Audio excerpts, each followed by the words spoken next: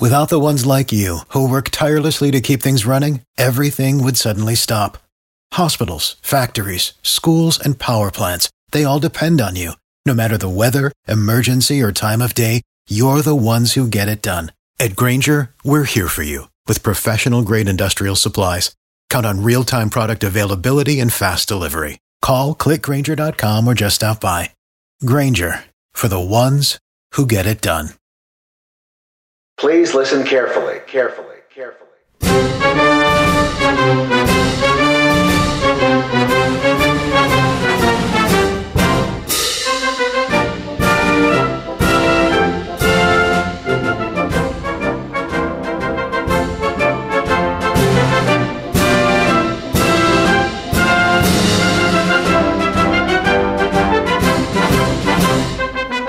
Welcome to the Utterly Moderate Podcast. I'm Lawrence Eppard.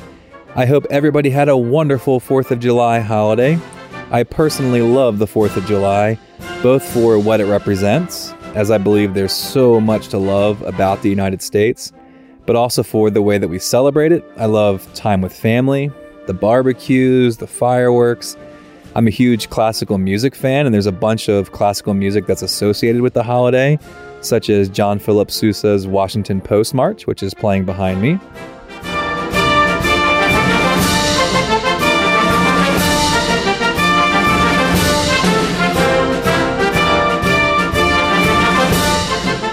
My co-host, Allie Dagnus, has a very busy schedule today, and our guest today, Hilarie Burton Morgan, also has a really busy schedule, and today was the only day that we could sit down with her, so we're going to make it work.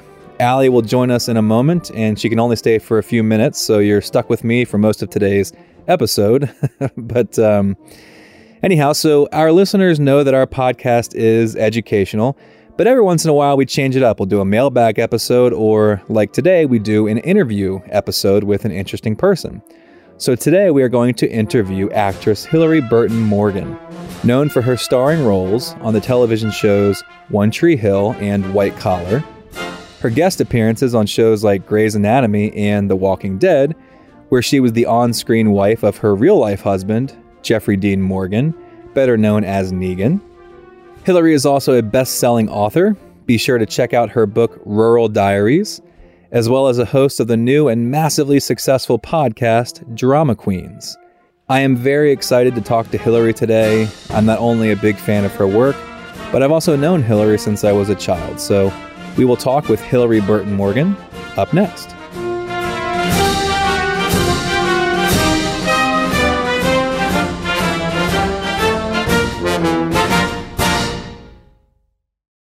All right, Hilarie, we're so excited you're here. Welcome to the show. Hi, bud. How you doing? Look good. Good. How are you? I mean, so far, so good. Depends on what you're going to ask me. I'm nervous. I see a Russell Wilson jersey on the wall behind you. Who's the Russell Wilson fan? I married a Seattle dude. I didn't know that. Oh, yes. Here goes my daughter. Hey, do you like the Seahawks, George? No. Don't, He's so mad. don't play that for Jeffrey. Oh, that's a killer. He's going to be heartbroken. I'm going to pull that clip. That's in our new intro from now on. Say hi to Uncle Larry. You're scared? That's okay. I'm a scary guy. Yeah. Hold on. Gus is saying hi. Can you say hi? Hey, Gus. Hello. Hey, but you know, my son talks about you nonstop. My son, Riley. Do you guys remember boogie boarding with him a few summers ago? Oh, yeah. Yeah. He talks about you all the time. When are we going to see Gus again? We got to have an Outer Banks party, right? Yes. Gus. Nice seeing you, Gus. Here. Oh, hey, is this a podcast? Oh, it is. Hey, will you take Sis and get her ice cream? Ooh. We got her ice cream. Give her another one. Oh, Mom's in charge. 2 ice creams. Something you probably didn't know about me is that I'm the fun mom. I probably could have guessed that, yeah. Hilarie, it looks like Allie has arrived, and while she gets all mic'd up and she gets her headphones on, we were actually talking about Hilarie Burton Morgan trivia, Allie and I, before the show, preparing for the show. And she was shocked to hear that your father on One Tree Hill was named after me, which was very flattering. And here's another piece of trivia, Allie. You got your headphones? At Hilarie's farm, where she is broadcasting from today, she has an emu, which I know you love, Allie. You have an emu? That's the coolest thing in the entire world. Of course I have an emu. I love that. Okay, continue. Listen, it was a viral news story that my husband saw. It was all over Yahoo News. It was all over the place. And people had been sending it to me all day that this donkey and this emu were in love and they could not be separated. I saw that story. Yeah. Well, guess what? So did everyone. And I got so many phone calls like, Hilarie, you should take these. And I'm here by myself a lot. And there is a pretty significant workload here. And I was like, guys, we can't take on one more thing. We cannot take on one more thing. And then I get home and my sweet, beautiful husband is like, baby, guess what? I got a donkey and an emu coming. And I was just like, cool, good story. That makes sense. But they are legitimately in love. You cannot separate them. They eat out of the same bowl. They sleep together. They run around the yard together. They're a unit. Oh my God. It's funny you called him your sweet, beautiful husband. That's what Allie calls him. Yeah.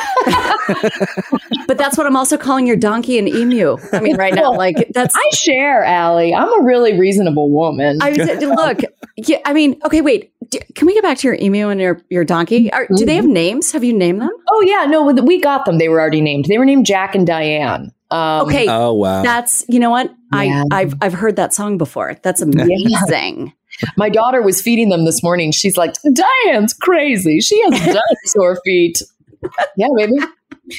So I see that you gave your daughter the middle name Virginia. I sure did, an homage. And I gave her the first name George, which is clearly after your 5th grade role as George Washington. Oh, I'm sorry. Wait a minute. When he... Okay. Yeah. Okay. We'll get to that. We're getting to that right now. Okay. You and Lawrence. It wasn't just that, Allie. Like, tell me. I loved Larry so much. We had been in school together since kindergarten, and he was always like the well-dressed boy, the one who played the piano at the talent show, and like he was the overachiever in all the gifted and talented programs. He was a freaking winner. And I was like, wow, that's the one for me. And so when we were cast as George and Martha Washington in 5th grade, it was all my dreams coming true. It was written in the stars. Yeah. Yeah.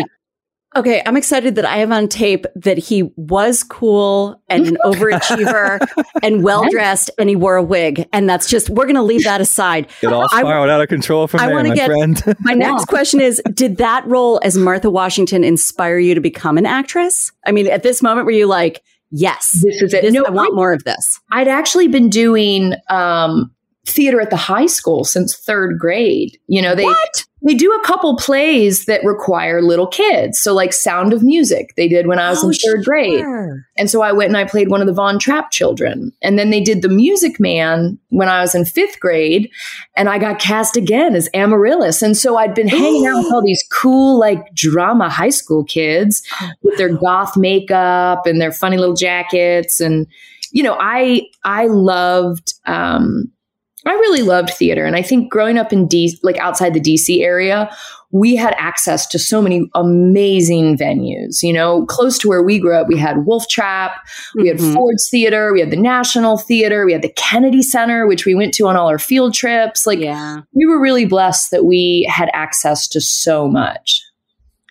And so what is your, Larry, and I'm going to milk that one as hard as I can during this podcast, Larry. I go by Lawrence now, thank you. Okay, wait, are you Lawrence now? He's all fancy. Oh, no. Larry. He's Larry. Yeah. He's Larry. I'm pretty sure I've got some notebooks up in the attic that have like Lawrence Michael Eppard, like written with hearts and stuff around. Oh my gosh. I promise I do.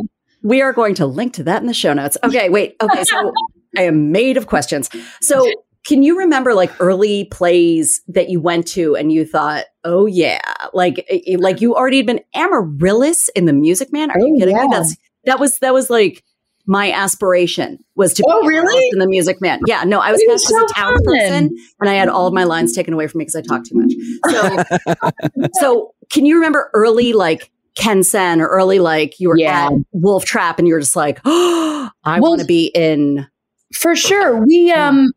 We got to go see a production of The Most Dangerous Game, which was really fantastic. And we saw it at a really young, impressionable age.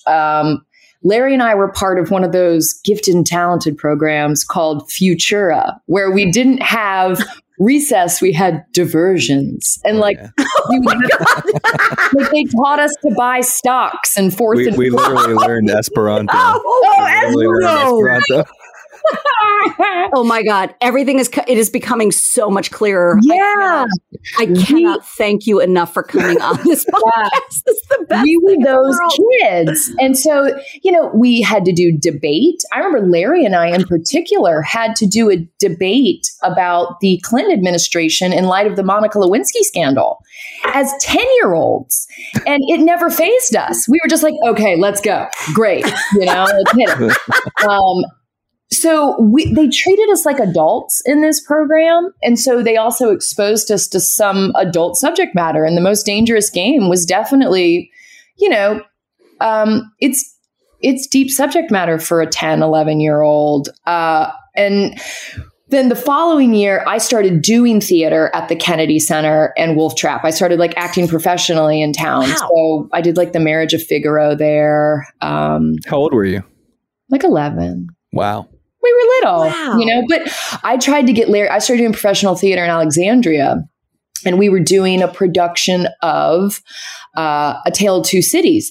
And they were like, Hilarie, we'd really like to follow this up with a production of Wuthering Heights, but we need a young Catherine and young Heathcliff.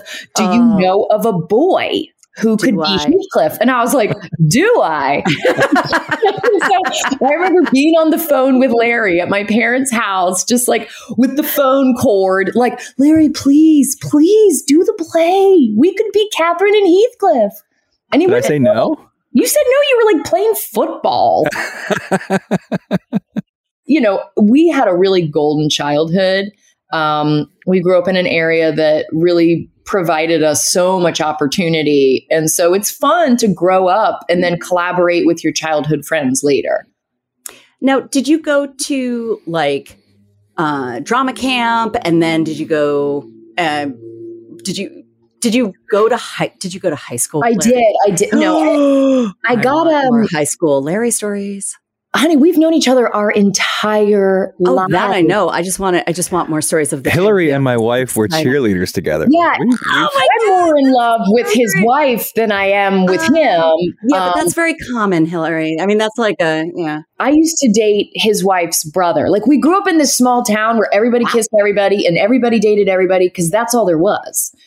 We weren't going to other high schools shopping. Right. We had so much at Parkview. Why would we ever, Parkview was it. It was it. And so, I started, I got an agent when I was in 7th and 8th grade. And I started. I had no idea about that. Really? Yeah. I went. Holy moly. I went to Reston Town Center. There was this big convention there where all these agents from New York came down and you would go and kind of audition for them. And so I got an agent, but I started going to New York on these trips with my dad and realized that they were always casting 27-year-olds to play teenagers. And I was like, I'm just going to go to high school. I'll go to college in New York. So cut to, 10 years later and I'm in my 20s playing a teenager again. So it was very full circle. Did you go to college in New York? I did. I went to Fordham at Lincoln Center. Oh, cool. That was a great campus because you're in the city, but there's also kind of this little safety net with the small city campus. And we were right next to Juilliard and Lincoln Center, where all the artsy kids hang out around the fountain. And it felt like fame, all the were out there just bursting into song at the slightest provocation. Actually, yeah. God, it's real. It is real. So it was definitely a change of pace from Sterling, Virginia. But yeah, New York was fun. We had a good time. Hey, so go back a bit. So as I knew Hilarie growing up from the earliest years, she was so self-assured. It was you couldn't phase her. You criticize her or whatever. She was so What's that? I said, is that a euphemism for cocky? No. I mean, you knew what you were going to, it just seemed like you knew what you were going to do, and you knew that it was good, and it didn't matter like what some stupid boy thought. So yeah, my point being, like, it was clear you always wanted to do this, but at what age did you know, like, I'm actually going to do this as a career? Like, I know you always wanted to, but when did it click that, like, this is going to happen for me? Well, when I went to governor's school, so for anybody who's not from the state of Virginia, it exists in a couple different states, but in Virginia specifically, there is a summer program between junior and senior year in high school where kids in all sorts of different humanities, whether it's, literature, the arts, visual arts, dance, sculpture, acting, singing, all those things, you go and you audition. And maybe the 15 best kids in every division from the entire state get to go to this summer camp. And so I made it for acting. And it was this very concentrated summer program where it was like, we're not doing this for fun, kids. We're doing this because you're going to go out there and make a living doing this. And they treated us like adults. So at that point, I was like, oh yeah, no, I mean, this is clearly what I'm going to do. And I'd still maintained a relationship with my agent in New York. And so I'd gotten some full rides to schools in Virginia that my family was really excited about. And I didn't take them because I knew that in order to do what I wanted to do, I had to be where the business was happening. So I specifically picked a school. I applied to every school in New York, and I just went to the one that gave me the most money. I was like, I don't care, whatever. And my family was supportive of that, which was amazing. So yeah, I mean, that was when I really knew, like, I can do this professionally. I can pay my bills doing this. I got to New York, and 2 weeks after like freshman orientation, I still hadn't made it yet. I remember like weeping. I remember just like weeping uncontrollably in this boy Tom's room. And I was like, I don't know, maybe it was a mistake. And then 2 days later, a talent coordinator from MTV came to my campus and picked me up off the street and put me on TV, and I got a job. Oh my God. Oh wait, so tell us the whole breaking into MTV story. Yeah. And did you overlap with Dave Holmes at all? I did. Do you know Dave? I don't know him personally, but I desperately want to. I am such a huge fan. I love his writing. He's such an incredibly kind man. He sure seems it. He really is. He really is. The whole bunch at MTV, I can't think of a better place for me to land as a child, because we really had only been out of high school for like 2 months when I started working there. And I was everybody's little sister. So I never saw drugs. I never saw illicit behavior. I never saw anything bad. I was so protected and really, nurtured there in a way that made me naive. Because then when I went to work at other places in my industry, it was like, oh, people are terrible. Right. I'm not protected in the world. All my big brothers are gone. But they were so good to me. And it was wonderful to learn the industry as an interviewer. You watch people come in with their publicists and their entourage and their stylist, and they ignore people, or they walk all over people, or they try to create a persona that is above everyone else. And oftentimes those are the less talented people. The really, really like truly talented artists come in. Like Angelina Jolie would always go out of her way to talk to every PA, to make eye contact with people, to really like engage in an earnest way. And that is kind of an important lesson to learn when you're young in the business. Don't be a jerk. So tell us the story of how were you approached? How'd you end up on Total Request Live, all that kind of stuff? So what's funny is obviously we know all about the Epstein stuff now, right? Like we've all heard the stories about the modeling agency and all those kinds of things. And being on the Upper West Side where my campus was, we were warned at freshman orientation, like, hey, there's going to be modeling scouts that come by our campus and try to recruit you. Those are creeps. Like, you don't want that. Oh. And so I had a chip on my shoulder. And this beautiful blonde woman came up to me and was like, hey, what are you girls doing today? I was with my roommate and I was like, we're busy. I've got poli-sci, scram, you know? Poli-sci saved you. What? Yeah. She's like, I'm from MTV. And I was like, okay, good story, lady. Like I got class. And my roommate's father had been a musician and unfortunately he'd passed away. And his like one dream was to be on MTV. And so my roommate was a girl I really love and respected. She's like, Hilarie, we have to go. So I was like, okay, fine, whatever. You know what I was wearing, Larry? I was wearing Jimmy Cain's New Kids on the Block t-shirt. I'd stolen it from him. And that's what they thought was cool. I still have it. That is cool. I mean, come on, it's demonstrably cool. I was wearing leather pants and a New Kids on the Block t-shirt I stole from one of our classmates. Like, it's about as cool as it gets right there. So we got to the MTV building in Times Square, which was my first time in Times Square. And outside of the building, they asked, hey, we want you to do a contest, meaning me. And I was like, no, let her do it. She's the one that wants to be here. I'm just support. They're like, no, we want you to do it. You're the bossy one. And I was like, okay. So they had me do this contest where 2 other kids and I had to interview Carson for 30 seconds, Carson Daly. And the other kids were asking him, like, do you wear boxers or briefs? You know, like kind of dorko questions. And Larry knows I'm incredibly competitive. She's like, how many judges on the Supreme Court, Carson? I'm not losing to these guys. And so I asked him, I was like, you find out you're adopted. Which 2 pop stars do you pray every night of your parents? And he says, Prince and Debbie Gibson, which is the perfect answer. And so my prize for winning that was that I got to do the red carpet interviews at the VMAs.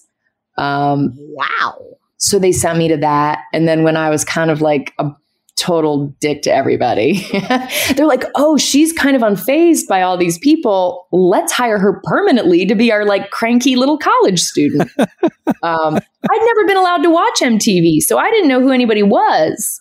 So it's hard, you know, to be intimidated if you don't know who the boy bands are. I didn't know. It's funny you mentioned, I don't remember you as being a cranky person, but I was reading some stuff leading up to this interview to try to develop, you know, the questions and things like that. I was reading about One Tree Hill, and it said something about in season 3 they started to tone down Peyton's crankiness a little bit. That I got typecast as like the cranky kid in everything. It's like strong B. Arthur energy. They're like, well, she's pretty tall, she's gangly, and she's pretty bitter. So make her the bitch. That is not the persona I remember from ever interacting with you. No, I mean, I worked hard for it, honey. I worked so hard for it. So you guys are talking about Sterling, Virginia, like small town. It is not a small town anymore. Was. Then it was. Yes, it was. But Hilarie, have you been back to that area and do you drive around and you're like, oh, wow, this is different? Yeah, I mean, I go back a lot. So when Larry and I were there, we had German class in like 9th or 10th grade. And I remember we had to do a report about our town all in German. And we had to look up the population of our town. And I remember it being like 9,000 people. So we did grow up in a small town. There were cows behind our high school. When we would go play other high schools in football, they'd tease us. You know, we'd go to Herndon and they'd be like, would you guys bring the cows? You know, you drive your tractors here. Yeah. And so in the late 90s, early 2000s, when AOL moved in and all of a sudden there was this population explosion, the town that we knew was gone. And I left for college and came back. All of the farms along Route 7 were being turned into subdivisions. And I joked that the only thing that we grew anymore were houses.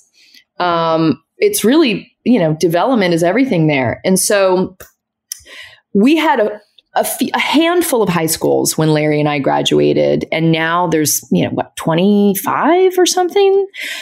Allie, I don't know how much you know about that area. Ashburn didn't even exist when we were kids. No. It was a bedroom community of DC when we were kids. It was. Yeah. So go ahead, Hilarie. Well, no, I mean, so there's been a lot of growth there. And now that I live in New York, where they have experienced similar growth in communities, What they did up here is rather than let developers build a new high school every time they build a new subdivision, they said, you know what you're going to do up here? You're going to add on to the existing high school so that we're not constantly pulling the wealth out of the older communities. We're not constantly giving new resources to the rich kids and leaving the poor kids in the subdivisions from the 60s.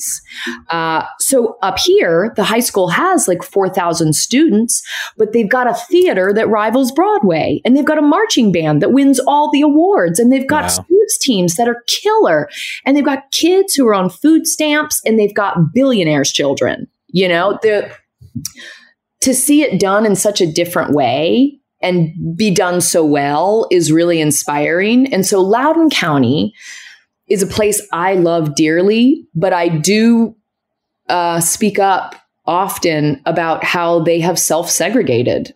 You know, our high Not just with your voice, though. But you speak up with your wallet. You went back to Parkview and made changes. Project Patriot? What we ended up finding out is that all the other high schools had these really robust PTAs and parent associations, and they were raking in like hundreds of thousands of dollars in their sports events. Whereas at Parkview, this notion that it was a dangerous place had been spread throughout the community because it is a predominantly minority population there. So I went back to Parkview and saw it for myself. The kids at this school are the most sincere, sweet, energetic, enthusiastic kids.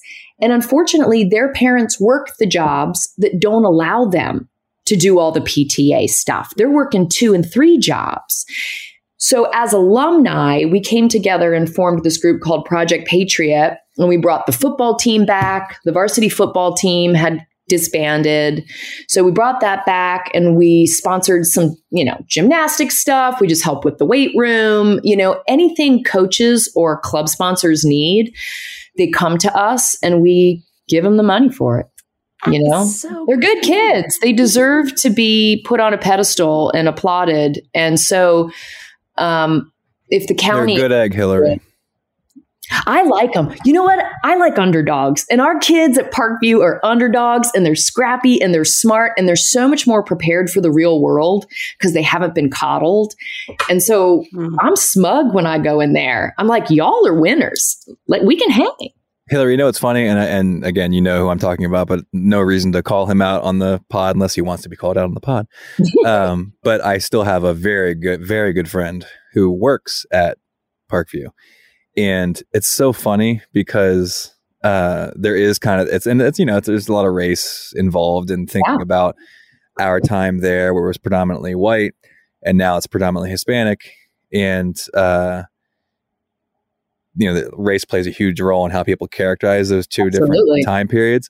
But it's funny because if you talk to him, he still works there. Everybody else fled. They went to the new rich schools that were being built. Yeah. I know who you're talking about. You know who I'm talking about. And he stayed there. And he says, and he's not putting us down, by the way, he loves all of us. He loves you. He loves me. But he says, he's like, people look down on this school. It has none of the cliques and none of the divisions that your guys' school had. It really is a nice place to work. When I went back, so I go back for pep rallies, and kids, kind of the general conception is that kids nowadays are so jaded. They're like, oh, this is so dorky. In school sports, it's just a concussion waiting to happen. And there's kind of this Eeyore mentality that is attributed to a lot of teenagers in the American cultural landscape. And you go into a Parkview High School pep rally and every single child is on their feet. There's not one I'm too cool for this kid. They're all on their feet. They're all wearing their class colors. They're all engaged. And so it's very hurtful when other parts of the community label them like gang members. That was a big thing. There's so much labeling that happens when a different culture is brought in to what was a predominantly white place. So if we can champion these Parkview kids it's fitting that our mascot was the Patriots because they exemplify what it is to be a patriot. They love their school. They love their country. They love working hard. Like they're really so wonderful. And so I just want them to have all the things, all the resources. And Hilarie puts her energy and her money and her time where her mouth is, and she does it. So she's a good egg. Husband's he's like, what else are we doing? I said, Jeffrey, we really need Nike to send cleats to the kids. Will you tweet it out? And he's like, okay. Like he likes helping because he was the captain of his basketball team. So he also values what extracurricular means in a kid's life. Because if you have a rough home life, if you don't have resources, I joined every single club at school because it's where I felt safe. It's where I felt super involved. Holy moly. I loved it. He did adopt an emu. So it's like he's a sweetie. It's a very balanced relationship. Sorry, Jeff, but next year, me and you got to be principal and vice principal of the school. And you get your thing. That's it. Baby, we're throwing prom at the farm. That's exactly. Oh my God! Like the kids wouldn't freaking love that. I mean, you got an emu and a donkey who are in love with each other. Please, they would walk to that. That's amazing. That'll be in the pictures. Hilarie, can you tell us the story of you? I mean, I read a little bit about it online. Tell us the story of you and Jeff going on a blind date, I believe, and the whole story of that. Before you get started with that, just because I have to run, my daughter is just back right now. It was such a delight to meet you. I'm so happy to see you. Thank you so much for joining us. This really was so much fun. I mean, I'm going to be making so much hay out of this. Yeah. You were magnificent. She has pictures. She has she kept everything. I've got like newspapers of Larry in them. I've got everything. All right. Allie, leave before you convince Hilarie to tell more childhood stories. Oh, we lost her. All right. So, by the way, thank you for doing this. Oh my God. Of course. I feel bad. You realize you have the number one podcast in the country right now. You realize that? In a lot of countries, Larry. I know. Oh, wow. You just put me in my place. Listen, when you're a teen drama actress, you're so bottom of the barrel. Like everyone treats you like you're a little idiot. And so for us 20 years later to just come in and, create something that does well right out of the gates. There's a little bit of, I don't know, there's just joy in it. Because you're like, you guys are killing it. And we're having fun. And there's a message behind it. Like we're reclaiming the work that we did as young people, but we're also correcting some stuff that was done wrong. And we want to make the landscape for female narratives safer for young women who are 20 now. If we can fix it for the new kids coming in, awesome. And we don't need to go down the toxic workplace, Me Too avenue with this. We can go a little more fun, but still juicy. You don't have to tell who it is, right? Fun. But give me what's some of the worst behavior you've ever seen on a movie or television set? You don't have to name the person, and it doesn't got to be Me Too stuff, but what are some do's and don'ts of being on a set? Do's and don'ts. So when I started doing One Tree Hill, there were a couple young actors who came on and had really never been on a show before. And my first piece of advice to any young actor is get the call sheet, which is the sheet that says like what we're going to film that day, who every single crew member is, when lunch is. It's a piece of paper that holds all the information for the day. And I tell them to flip it over to the back where the entire crew is listed and you learn everyone's name. You learn the camera operator's name. You learn the PA's names. You learn catering's names, wardrobe, whatever. They are there before you and they leave after you. And it is so important to respect the team. It's a team sport mentality. Like you would never play baseball and not know the name of your center fielder, So that is a really important thing to do. Bad behavior. God.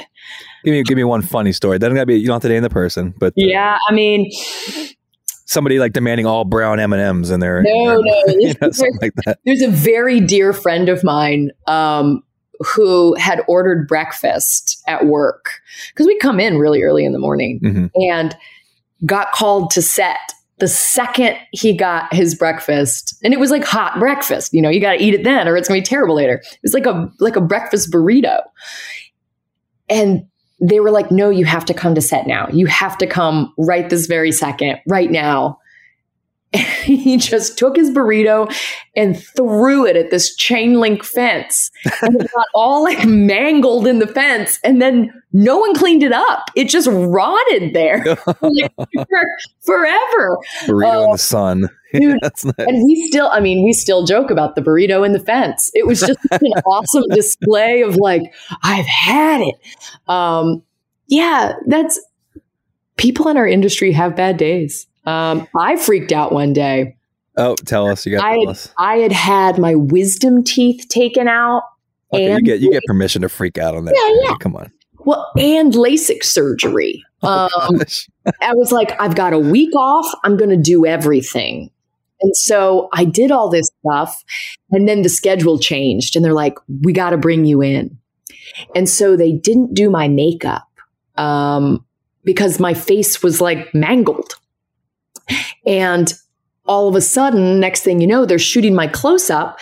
Oh, and geez. my sweet, my super sweet, very like quiet and shy makeup artist comes over to be like, I'm so sorry. Please let me just like touch her face because she looks terrible. And the director starts screaming at her and publicly humiliating her in front of hundreds of extras. And like, I had just had it that day and was like, what are we going to embarrass everyone? That's how we're a leader. Fantastic. And I got really loud about it. And I was like, cool, be a bully. And it just was so antagonistic. Also, because I'm doped up. Yeah, right. You're just high off of the painkillers for my wisdom teeth. And drooling all over the place. Yeah, it turned into this whole thing. And thank God cell phone cameras didn't exist back then because I was like, aren't we all lucky? Aren't we lucky to have grown up in a time without that kind of stuff? Larry, I was like, y'all sort this shit out. When you'd be like Christian Bale. Oh, for sure. I was like, I'm leaving set. Let me know when you've publicly apologized to this sweet woman. I'm out. And I left. At least yours was righteous, right? Like, I don't like humiliation as a leadership tactic. It's not my favorite. Yeah. It's not my favorite. Tell us about meeting. Tell us the whole, from the beginning to now. How did you meet Jeff? The blind date, all that kind of stuff. Yeah, I mean, I don't know, Larry. What's been my dating history? I was dating a lot of like waiters. I came to your wedding. And I was single and like you guys, it was literally the best wedding ever. And everybody like stayed together in beach houses and it was so fun. It was pretty much our whole hometown came to our wedding. It was. And it was like the best all class reunion.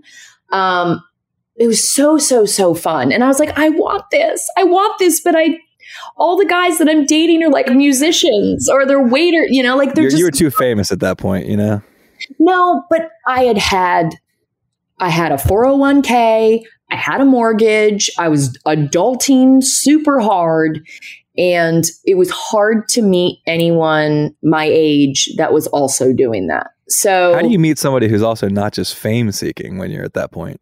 I'd never dated an actor. Like, I never, ever dated actors. Well, that's my point, though, right? Like, if you date somebody who's just a normal person, how do you know they're not just seeking that lifestyle, seeking you? Well, I dated a couple, like, teachers. Teachers don't care. They're like, can you read?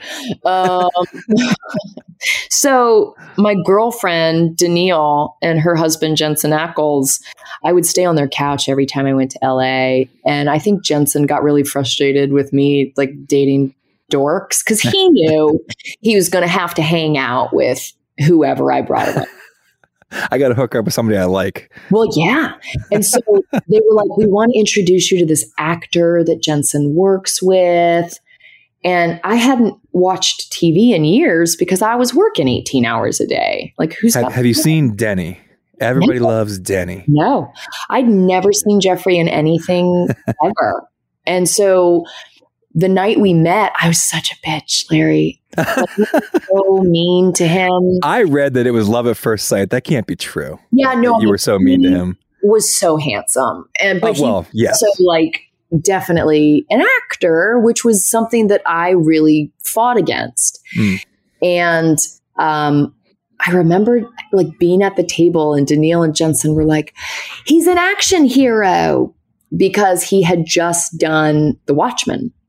Yeah. Good movie. And I was like, well, you're no Bruce Campbell. Like to me, Bruce Campbell from Evil Dead, like that's an action hero. And I think he was the right amount of offended. You said that to him? Yeah, I said it to him. Oh, so this was a group date. It wasn't just you two.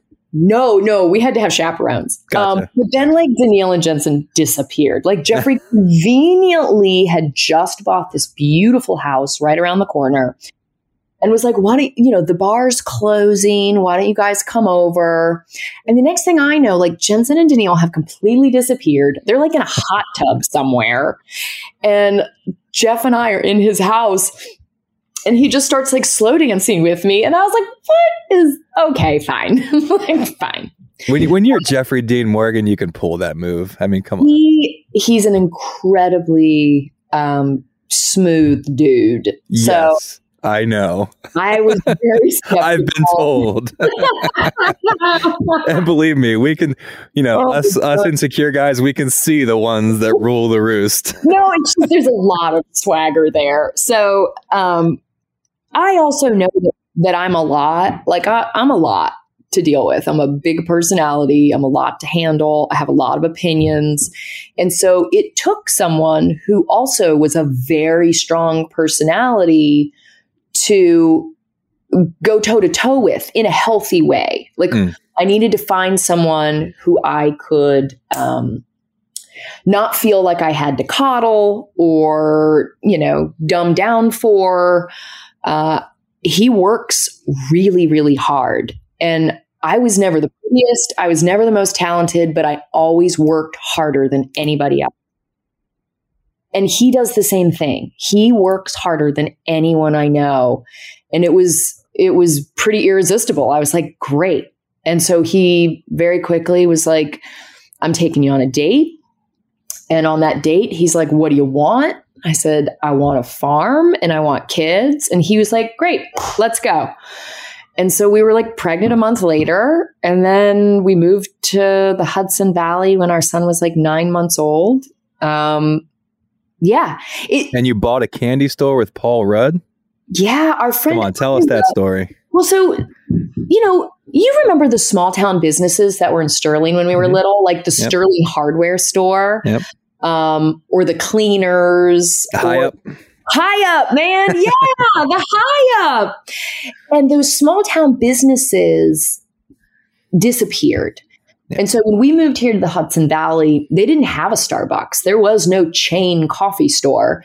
It was Samuel's, which was the candy coffee shop. And so that's where Jeffrey specifically would go hang out every day with the owner, a guy named Ira Gutner. And he was like the unofficial mayor of town. He was a gay man. He ruled the roost. He knew all the gossip. Every kid in Rhinebeck had worked in the candy shop at some point, and he had been a great mentor for these kids. And so unfortunately in 2014, I believe it was 2014, he passed away really, really unexpectedly.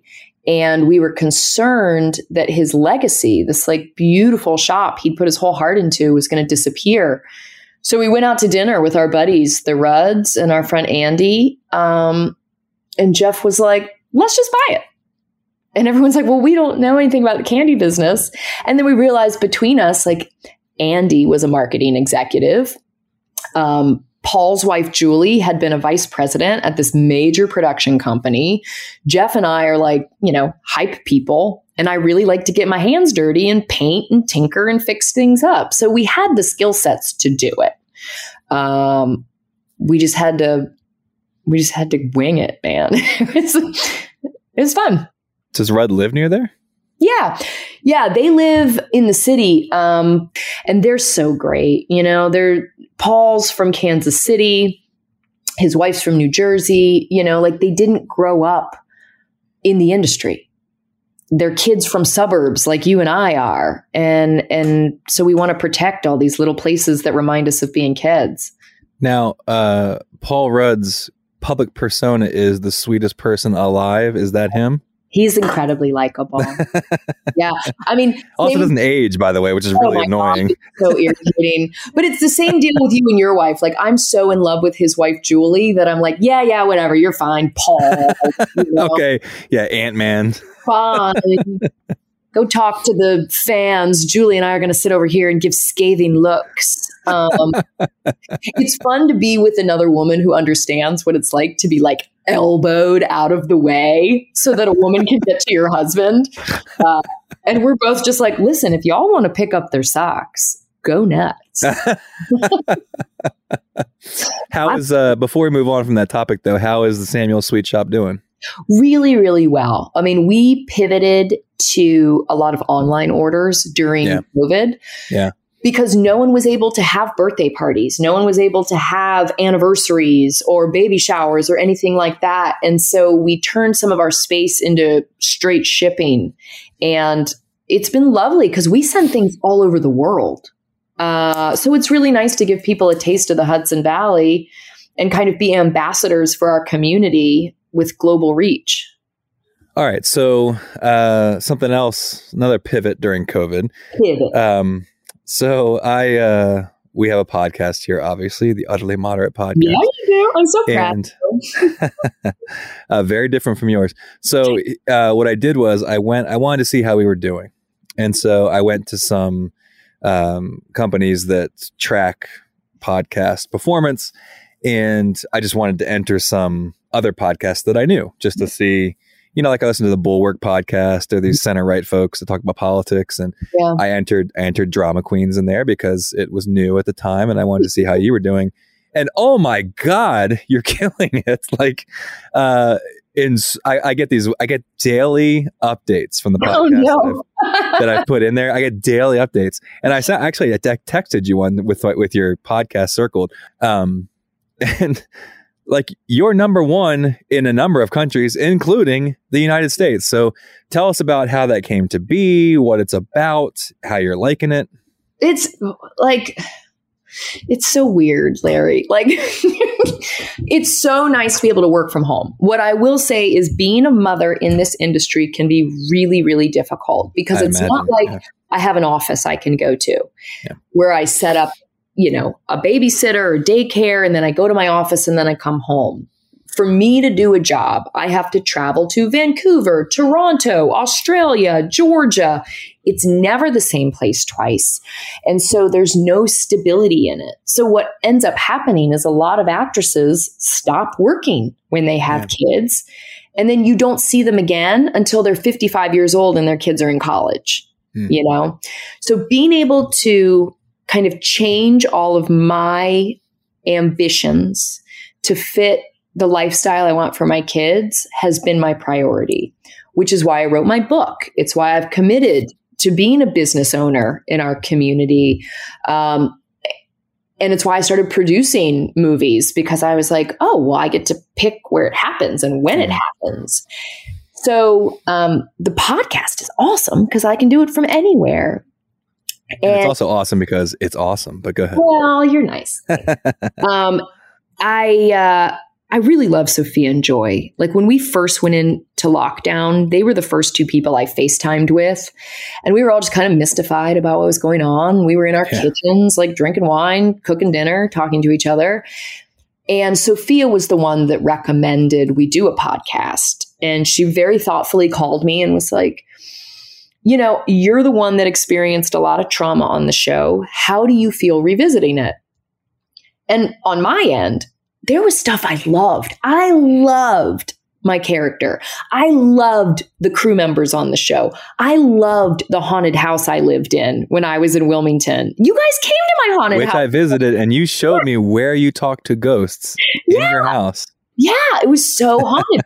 So there are so many things about that chapter of my life that I really, really loved, but I haven't been able to embrace it because there's all this other toxic stuff. Yeah. So by doing this podcast with the girls, we were watching all the episodes for the very first time because we were working back then. We never watched them together. Right. And I haven't seen them since they aired. So 2003 is when the last time I saw the pilot episode, and watching them together and sharing information. History is based on who's telling it, right? And the three of us have very different versions of what our history was. So we're sharing it finally for the first time. And it's really cathartic and fun. And we're all talking about who we had crushes on. And so there's a good amount of fun dish. And it's fun to see the show through the eyes of the fan base, because for years people would come up and be like, oh my God, I love the show so much. And all I could think was how, what did you like about it? Because I had all this negative stuff. And now I get it. Now I see it. And I'm like, oh, wow, we did make something that was really sweet. Yeah, my students still talk about your show. So that's so weird. It's 20 years later. Oh yeah. I mean,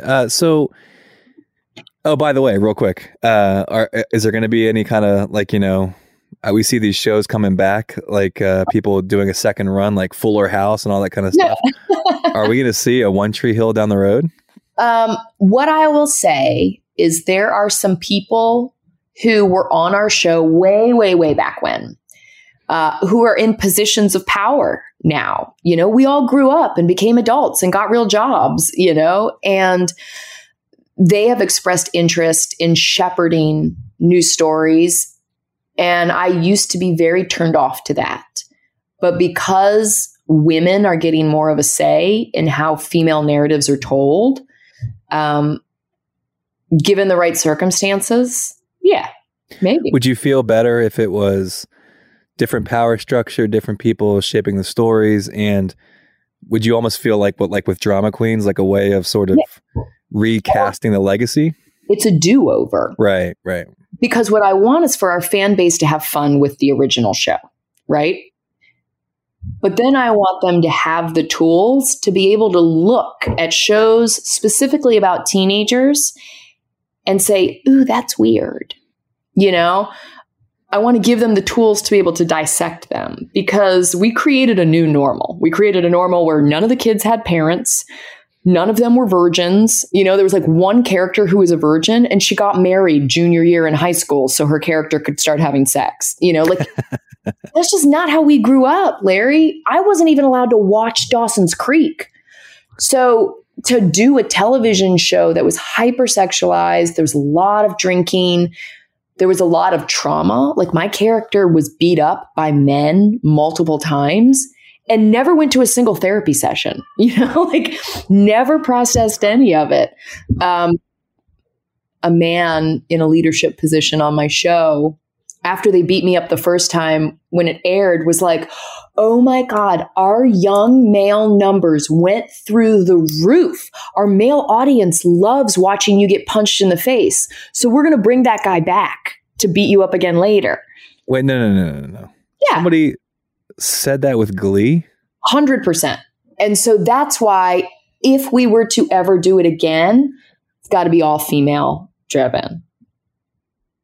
That's having middle-aged men tell stories about the sexuality and innermost workings of teenage girls. It's a weird, Larry, can you Who would have thunk that didn't work? Can you imagine going to your publisher and being like, I'd really just love to get inside the mind of a 15-year-old girl, so I'm going to write this book. It was treated canceled. It was treated as so normal in my industry, but if you apply it anywhere else, it's ooh, creep. Wow, that guy's a real creep. Yeah. So I'm not surprised by it. Let me just be clear when I ask you this question. I am not at all surprised. Your fans are not, and I count myself as one of them, are not at all surprised about the success of the pod. But Were you surprised that it just went gangbusters right away? I don't want to say I was surprised because our fan base has always been so incredibly loyal. And they jumped on it like crazy. Yeah. Yeah. It was, the girls and I got on like a FaceTime after it premiered and we had a nice little cry about it. And we were just like, what? Because for so long we were told how disposable we were. It was just like, we don't need you. We could replace you with any girl and the show would still be whatever, So to be treated by the fan base as not disposable feels really, really nice. I can't say thank you enough. It's a really nice thing to not feel cheap after all these years. So this question is kind of weird, but because on the one hand, I'm a sociologist and it's like women are never not objectified, but at the same time, you describe yourself as being sheltered and in a bubble and that kind of stuff. So this is sort of a two-pronged question. And I'm not sure how related the two things are. So you just go whatever direction you want with it. Okay. But so as somebody who, for the longest time, I published in academic journals. Yeah. And that was a very small circle of criticism that you got, this very small group of people. And then I started branching out and doing like newspaper articles and that kind of stuff. And it took a while for me to get used to being publicly criticized by people. And now I'm just now kind of getting used to that. You're like, do you know who I am? I'm Michael Eckert. I'm a lowly professor in Pennsylvania. How dare you? But so tell me about like you're one of Maxim's 50 hottest women in the country and stuff like that. I'm not that's not where the direction this question is going though. But like, how long does it take you to get used to being publicly criticized, being publicly objectified, being objectified in a way that's like permanent on the internet? Like how do you get used to that kind of public attention? And how long does it take to get used to that? So when we first graduated high school, remember, like the internet wasn't what it is today. Like I didn't have the internet until after high school. Yeah. We had instant messenger and there were chat rooms and like boards where people can post things about you, but they were like really like weird kind of chunky threads that you had to sit through. And so as soon as I started working at MTV, I was live on TV every day for a couple million teenagers and people would say like terrible things all the time. So when you're 18, 19, 20 years old and you're trying to figure out who you are, but you're also in front of millions of people every day, that can be really difficult. And I think it made me a deep introvert because I have created these safe spaces for myself. It was my little haunted house in Wilmington, North Carolina that I would just hide out in. It's the farm here where I hide out. That Wilmington house was gorgeous, by the way. Hey, thanks. I loved it. I remember your chandelier in particular. It's just like a weird little Victorian house in a weird little historic district. And it was a fun thing to practice being an adult in. So you were having to carve out these spaces for yourself. How many years did it take you until you came to terms with that kind of public criticism and attention? It still bugs me. Like, I don't think you're ever immune from people picking on you. You don't read the comment section of things, though. Like, you don't go that far. Sometimes I do. Oh, yeah, because that's like one of the levels of hell is the comment section of anything. Yeah, look, every once in a while I'll like check DMs and I'll see some real like nasty stuff. And so I respond and I'm just like, there's a person at the other end of this. And I know you are having fun with your buddies and think you're being cute. But you're not. And that's okay. I think demystifying people in our industry, I think humanizing connection on social media is really important. I want to defend other people.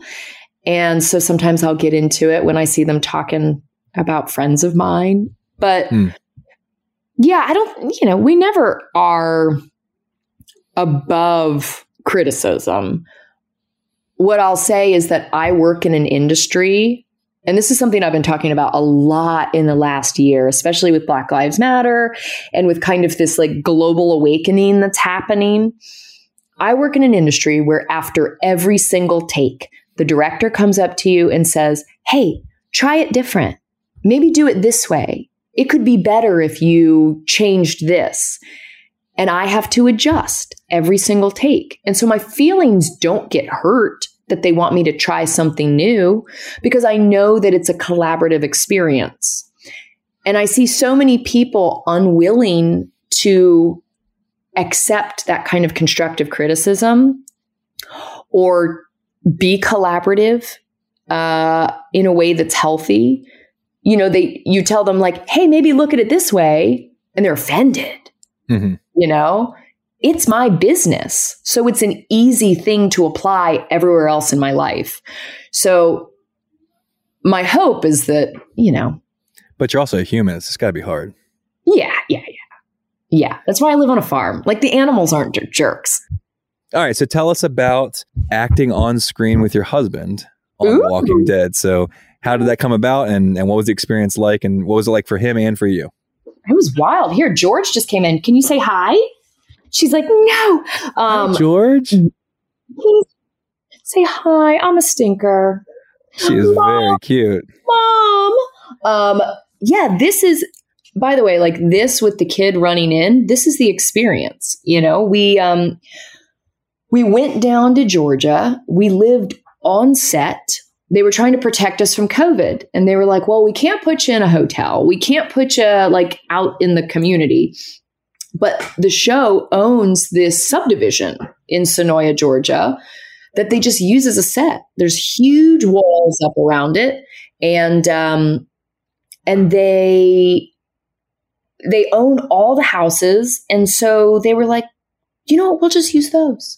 So it was us and a couple other actors who were filming these bottle episodes of the show. And we moved into Rick Grimes' house. Yeah, with George, who learned to ride a bike in the apocalypse. You got pretty curly hair, George. Oh, can you say thank you so much? Those are natural curls. You don't need a stylist for that. Oh, no. But it was like this. We had the kids. We would get ready for work. They'd turn mom into a zombie. We'd have breakfast with the kids. And then how'd your kids react to you being a zombie? Was it weird when mom was a zombie? Yeah. Yeah. Was I scary? Oh, yeah. So we went down and we lived in Rick Grimes' house. And it is a set where Jeffrey has like eviscerated people and made spaghetti and like thrown people through or maybe he was thrown through a window there. The bat with the barbed wire on it. Yeah. And hey, how did Jeff like Dave Chappelle's funny sketch about him? Oh my God. We ran into him right after that at like the Emmys. And we geeked out so hard. It was freaking hilarious. That's how you've made it, when Dave Chappelle's making fun of you. We geeked out so hard. And so for our children, living in this place where they'd seen dad do all this stuff was really weird. Yeah. They decorated the house in all of the furniture from like Negan's sets. Oh, wow. So it all was kind of like bordello-y and cool. And there's like dents in all the drywall from all the stunts gone wrong. And there's like bullet spray in my son's room, just like the walls are like buckshot. And so when you would leave the house, there's like all the apocalyptic sets. There's just like debris everywhere and rusted out, toys and broken down cars all over the place. So it was strange because it was peak pandemic. It was the month of the election and we were in Georgia. And so to be surrounded by these 20-foot walls and be living in a fake apocalypse while kind of a real apocalypse is happening outside those walls was really surreal. There's a lot of stuff going on. But I'm happy our kids have that. They have that tangible thing where they can watch mom and dad. It's like mom and dad made a project, we like did a book report together, except it was a TV show. Okay, Hilarie. So Jeff is still doing The Walking Dead, and you've got this huge hit podcast. Tell us about the projects that you and Jeff are excited about and all the different things you're excited about moving forward. God, there's so much. I don't know how to do one thing at a time. So I'm working on my second book, which is really fun. Congratulations.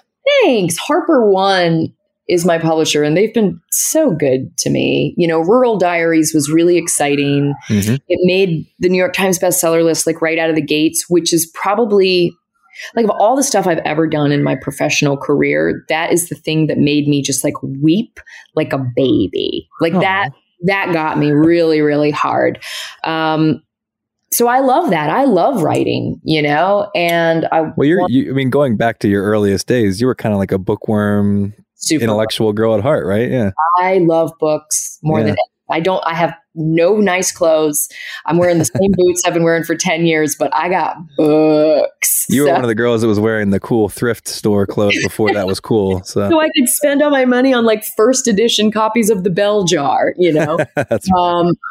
So can you hear my daughter? She's a dinosaur in the background. Oh, good dinosaur.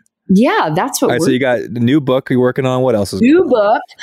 And our farm, Mischief Farm, we're getting ready to grow that a little bit. We've got a little bit of e-commerce on our website, but my plans for the next year are to grow that into brick and mortar spaces and to start profiling local artisans in the Hudson Valley. So that is a course of action that I'm very excited about. We've got the podcast. Drama Queens.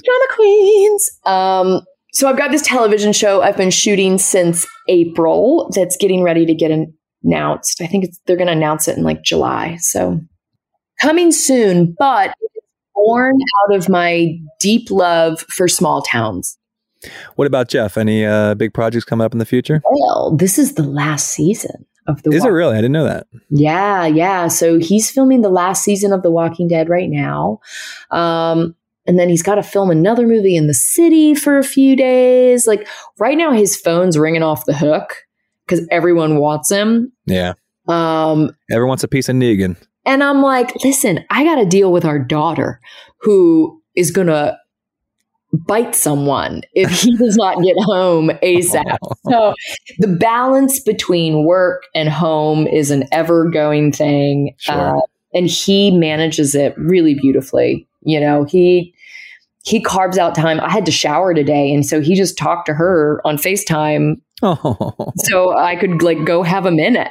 And he does it all the time. So he's such a good dad. And yeah, my goal for him, this is my plan, is that I need him to do a show in New York. So let's just say it out loud. Let's put it into the ether.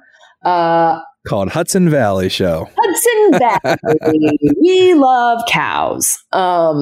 Is there a place we can go that our listeners can go to order from Samuel's Sweet Shop online?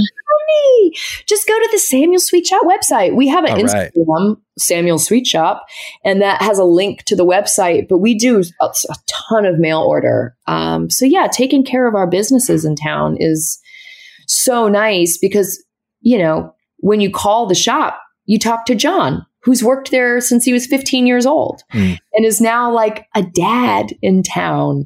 So you're talking to a real community member who has nurtured this business for years, and it makes people feel like they're part of the community. And always listen to our show. Yeah. And then as soon as you're done doing that, go listen to 2 episodes of Drama Queens. Oh, we're going to have to get them to merge. I'm telling you, you need to be an actor. One of these days, I'm going to rope you into doing a Christmas movie, and you'll be like, I should have stuck with this in 5th grade. Oh, by the way, before we go, I don't know that you know this about me, but I mean, you can see I'm doing the pod from my basement. Yeah, with all your Christmas decorations. All of the Christmas. That's just a small sliver. We have 3 Christmas trees that I put up. Only because we don't have room for more. I have a 12-foot Christmas tree I put in our foyer. What? A Christmas tree upstairs on the landing. I put a Christmas tree in near the fireplace. I love Christmas, and the fact that you've done like 3 or 4 Christmas movies warms my heart. Like 7. Have you done 7? Oh my God. My goal is to do 30 so that there's like a Christmas movie every day between Thanksgiving and Christmas, and then a couple more. 30 days of Christmas with Hilarie.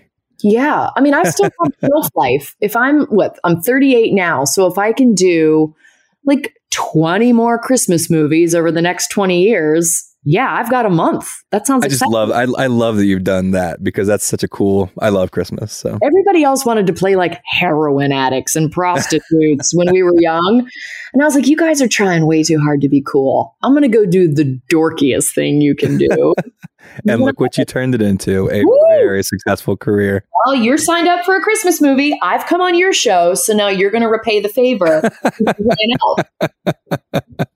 So you have fans all over the world, and wonderful family. And by the way, my son talks about Gus all the time. When are we going to go surfing with Gus again? Well, when are we going to go surfing again? I'm sure sometime in the future. But I just want to say there are few people that you meet in life who you know are truly good people.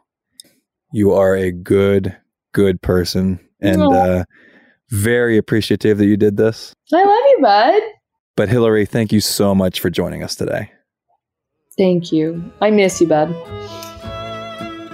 Thank you for joining us on this episode of the Utterly Moderate Podcast. Before we go, we want to remind you to visit our website, utterlymoderatenetwork.com. There you can find all of our podcast episodes and their companion resources, our guide to reliable news outlets, the contact page where you can suggest topics for future shows, and more. That's utterlymoderatenetwork.com. Thanks again for listening. We hope you'll join us on our next episode. And until then, we'll play you out with friends of the show, the Riders in the Sky. Happy trails to you until we meet again. Happy trails to you. Keep smiling until then. Who cares about the clouds when we're together? Just sing a song and bring the sunny weather. Happy trails to you till we meet again.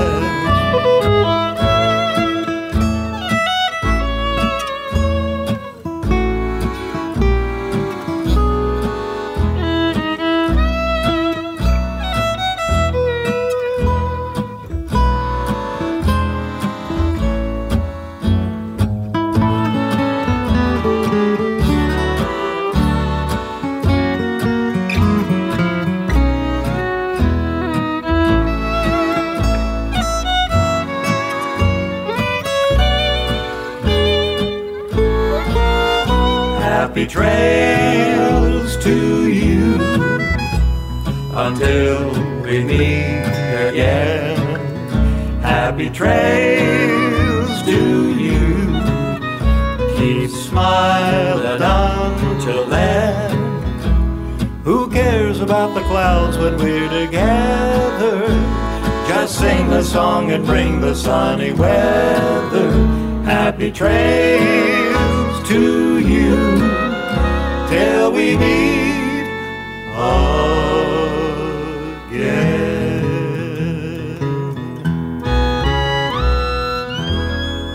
Goodbye, good luck, and may the good Lord take a liking to you.